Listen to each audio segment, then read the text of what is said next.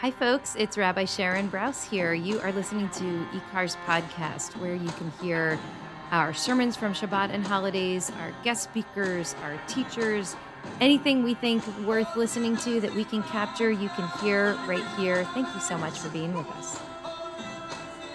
Travis, how we doing? A little hot for late November, but thank you all so much for being here.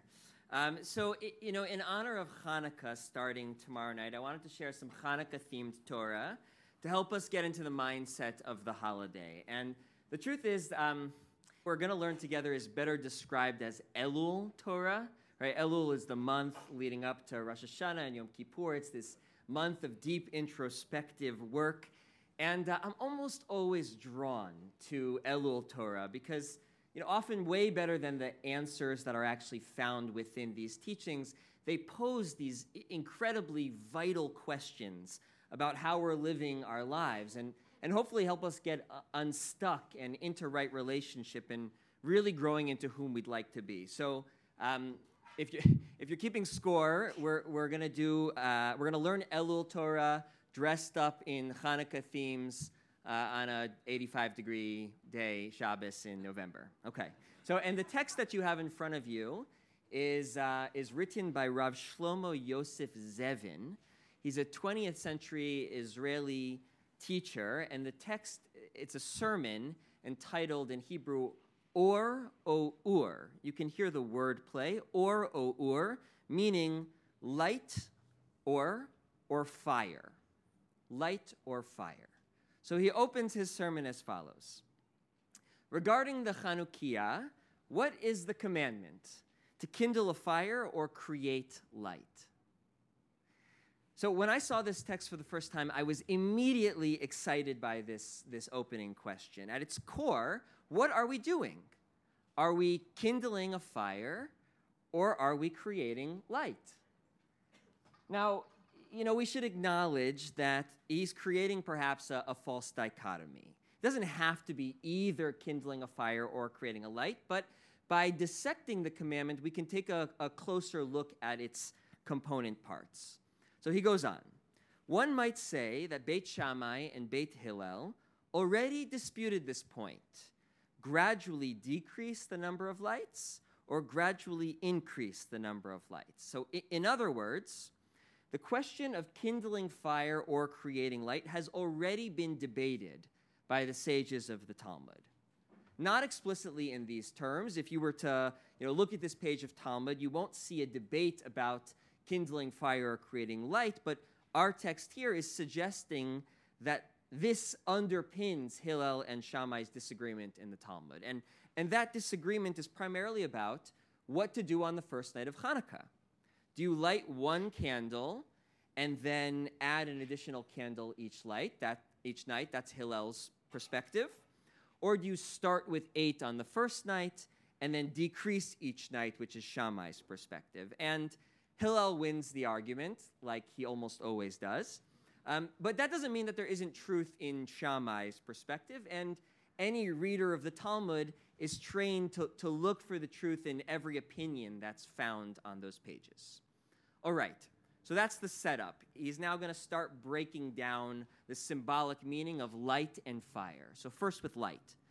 The light functions as an expression for, 2 quotes from Proverbs, the mitzvah is a lamp, the Torah is a light, and the soul of a person is the lamp of God. The light of the soul needs to penetrate into all the remote recesses of a person and to illuminate their whole being. And the light of the Torah needs to penetrate into all the remote corners of the world and to illuminate all the darkened regions of the universe and the depths of the land. And the two are dependent on one another. When people cause their souls to shine, the entire world will be uplifted to the level of the utmost light of Torah light. Whew! All right. We took a sharp turn towards mysticism, so just shake it out if you need to. But here what we have is Rav Zevin, he's building out the symbolic meaning of light. We're not talking about electricity, we're not talking about sunshine. We're talking about the light of Hanukkah, which is God's light. It's the light that's found in the soul, that's expressed through good deeds, that's seated in the Torah. And that light can be released and channeled into the body and into the whole world. And notice the microcosm-macrocosm relationship being depicted here. Right? The project of this light is to spread first internally within the individual and then throughout the world. And he says the two are dependent on each other. There's a ripple effect.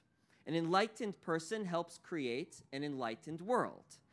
And perhaps without starting at home, without starting with the self, we don't really have a shot at broader enlightenment. That's what he's suggesting. Right? And that's the beginning of this symbolic world he's creating around the Hanukkah light. He goes on. The fire symbolizes the destruction and annihilation of evil. The fire burns and consumes the evil forces that are in a person's soul, as it's written in Deuteronomy, you shall sweep out the evil from your midst. And the fire even burns and annihilates the evil forces that are active in the entire world. And again, the two are dependent on one another. So I think it's tempting, and it was certainly my initial tendency, to associate fire with negativity. Right? But I don't think that that's what Rav Zevin is offering here. He's depicting fire as a cleansing force. And notice the similar internal-external ripple effect as what we just described with light. Symbolically, the fire here burns away evil. It destroys our internal destructive habits. And so, too, the fire has the capability to rid our world of its nefarious forces. And here's where he gets, I think, to the central point of the text in this next paragraph. He writes, certainly, we require both forces, fire and light. But Shammai and Hillel disagreed about where to place the emphasis. What is the essence and central focus of a person's efforts? Beit Shammai is strict. A person cannot elevate oneself to the utmost light without annihilating and burning away one's inner evil forces. For evil cannot reside within you, says the psalmist. After one destroys the evil, inevitably, one will draw close to the light of holiness. So before we consider Beit Hillel's perspective, just first to double down on this initial statement, we require both forces. There's a place, there's a need in our world and in our own internal work of transformation for fire and for light, for rooting out evil and for spreading goodness. And I think that the best image to consider here, alongside Rav Zevin's depiction of fire, is of a controlled burn in an ecological sense. A controlled burn is when forest managers intentionally use fire to reset the balance and health of the ecology of the landscape, right? In order to enable the good stuff to grow. So the fire might clear away brush that's blocking sunlight or invasive species that are outcompeting the native plants. So a controlled burn is resetting the ecology, or in Rav Zevin's terms, after one destroys the evil, inevitably one draws close to the light of holiness. Once the fire sweeps through the landscape, then the seeds of goodness within can grow. And what's so interesting, I think, about a controlled burn is that it works because the native seeds and plants, in fact, grow best with occasional exposure to fire. They've adapted that way. So in this metaphor, for our goodness to really burst through, we need to burn away the invasive behaviors or beliefs or systems that are crowding out what we really want to grow. He goes on, Beit Hillel, on the other hand, is lenient. On the contrary, by means of the light of Torah, one will drive away the darkness of evil. A little light pushes away much darkness from itself, and even more so, a lot of light.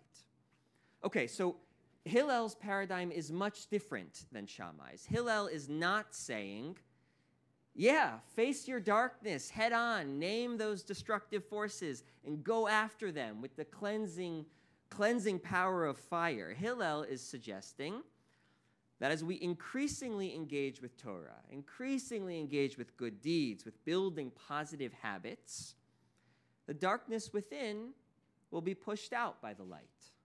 Good habits leave less room for negative behaviors. Now, both perspectives share the recognition that there's darkness.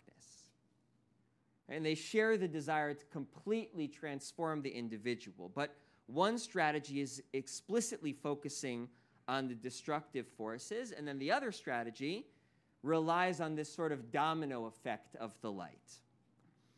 And I want us to consider as individuals which paradigm we're more attracted to, which you've seen in your own life as a more effective strategy of transformation.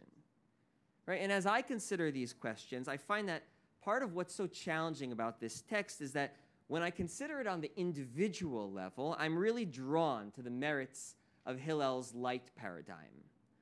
But when I think about some of the ongoing structural work in our society, I'm also attracted to the Shammai paradigm. Right? Just in the context of climate change, yes, we need to add more light. Plant a garden, compost your food scraps. Think about the individual behaviors, but we know that's not enough. Right? We need, in some ways, to fight fire with fire. We need to take down the systems that are warming our planet at an unsustainable rate. So, yeah, we certainly need both forces. We're going to hold on to that line, but at what moment in our lives and in what sphere of our lives are we to walk the road of Hillel versus that of Shammai? All right, he goes on. In the days of Matityahu, there were these two phenomena, fire and light. At first, the Hasmoneans used the holy fire to destroy and annihilate the impurity of the Greek culture that had ruled over the land. By sword, they vanquished the Greeks and the Hellenizers who had defiled the Holy Land with alien altars, who compelled Jews to desecrate the Sabbath, and so forth. When the wicked were delivered into the hands of the righteous and the forces of evil were destroyed from the light, then, from the land, then came the light. It says in the Al-Hanisim prayer, which we say on Hanukkah and on Purim, and then your sons came and purified your sanctuary. The light of the Torah was illuminated in the sanctuary and throughout the land, and La Yehudim Hayta Ora, and the Jews had light. This is Torah. So, in the historical telling of the Hanukkah story, it's the Shammai perspective. Right? Evil was pervasive throughout the land. The Maccabees wiped out the evil, which then created space for light to enter into the scene. Rav Zevin writes, the disagreement between Beit Shammai and Beit Hillel was concerning which of these two phenomena we are commemorating in perpetuity. Beit Shammai says the remembrance is of the fire for the destruction of evil, and Beit Hillel reasons, no, the remembrance is of the light. Certainly in its time, the war was necessary, and so we engaged in it, but we don't create from that a symbol and a ritual act. The temporal means does not turn into an absolute end. This is not the ethical teaching for the generations. The lesson for the future is the light. Okay, so despite the fact that the historical telling of the Hanukkah story seems to match the Shammai paradigm, the disagreement between the two is what gets translated into the message of Hanukkah. That's where they disagree. Hillel says we focus on the light and we build up from there, and Shammai says, no, you can't skip over, you can't forget how we got to the place of the light. And I'll just summarize the last paragraph on your page. This is essentially the disagreement. If it's the fire paradigm that we're commemorating, we go from 8 candles to 1. Right? We burn away the evil little by little. Versus the Hillel paradigm, where we start with a little bit of light, and then each day increase. Right? And he concludes his teaching the same way that the Talmud concludes this section, which is that the halacha, the law, is according to Hillel. Okay, so we know to create the selves that we hope to be in, the society that we hope to live in, we need fire and light. And each week, I want you to newly pay attention to this moment in Havdalah, where we say the blessing over the candle, Borei me'orei ha'esh, or and esh, light and fire. It's a question. It's a question each week. What work am I going to engage in? Where am I placing my focus? I think part of what Rav Zevin is saying is that both are needed, but you have to actively ask yourself, where is my work this week, both internally and externally? Is it rooting out evil, Shammai paradigm, or is it one step at a time? A little light goes a long way, the Hillel paradigm. But then we have our holidays. And our holidays ask us to wear particular glasses at a specific moment in the year, right? On Pesach, for 8 days, we're challenged to see the world from the perspective of a newly liberated people. Right? And that lens guides how we relate to each other and to the world for those 8 days. And on Hanukkah, for 8 days, the question of fire versus light has already been answered. We're all Beit Hillel for the next 8 days. So, can we lean into, however comfortable or unnatural it might be, the paradigm of light that generates more light? Can we adopt a faith that embraces this ripple effect of goodness, the belief that even small acts of transformation, of healing, of godliness can actually leave the world aglow? I wish you all a Chanukah Sameach, a Chanukah of light evermore each day. Shabbos.